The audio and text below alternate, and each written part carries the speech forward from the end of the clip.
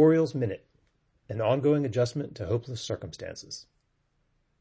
The baseball lockout is over, and since the Baltimore Orioles are not planning to concern themselves with the upper limits on team payroll, nor are they positioned to join even the ridiculously expanded 12-team playoff field, Orioles Minute might as well look at the fine print. So, the Rule 5 draft is canceled this year.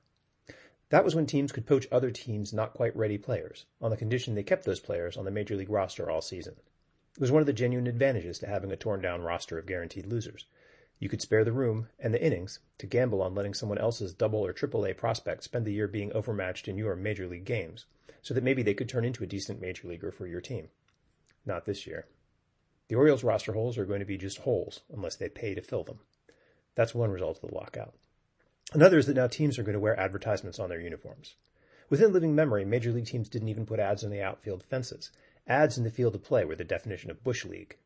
Only sports for trash people, like car racing and European soccer, made you look at ads while you were trying to watch the competitors. But Oriole Park at Camden Yards smuggled fence ads back into the game by conflating Bush League with old-timey. And now your attention.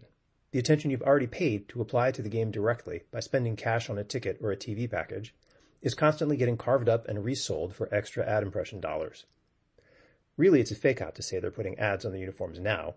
They're selling a new round of ads on the uniforms to go with the high-visibility Nike swooshes and New Era cap logos they already tacked on over the actual uniforms. Again, in living memory, the only logo on the Baltimore Orioles uniform or the Los Angeles Dodgers uniform was the logo of the Baltimore Orioles or the Los Angeles Dodgers. But now teams have no self-respect and even less respect for the paying customer. They started cluttering up the uniforms during the first Gulf War when they put American flags on the caps. When the war excitement passed and the flags weren't needed, the blank space they left behind suddenly looked like a commercial opportunity.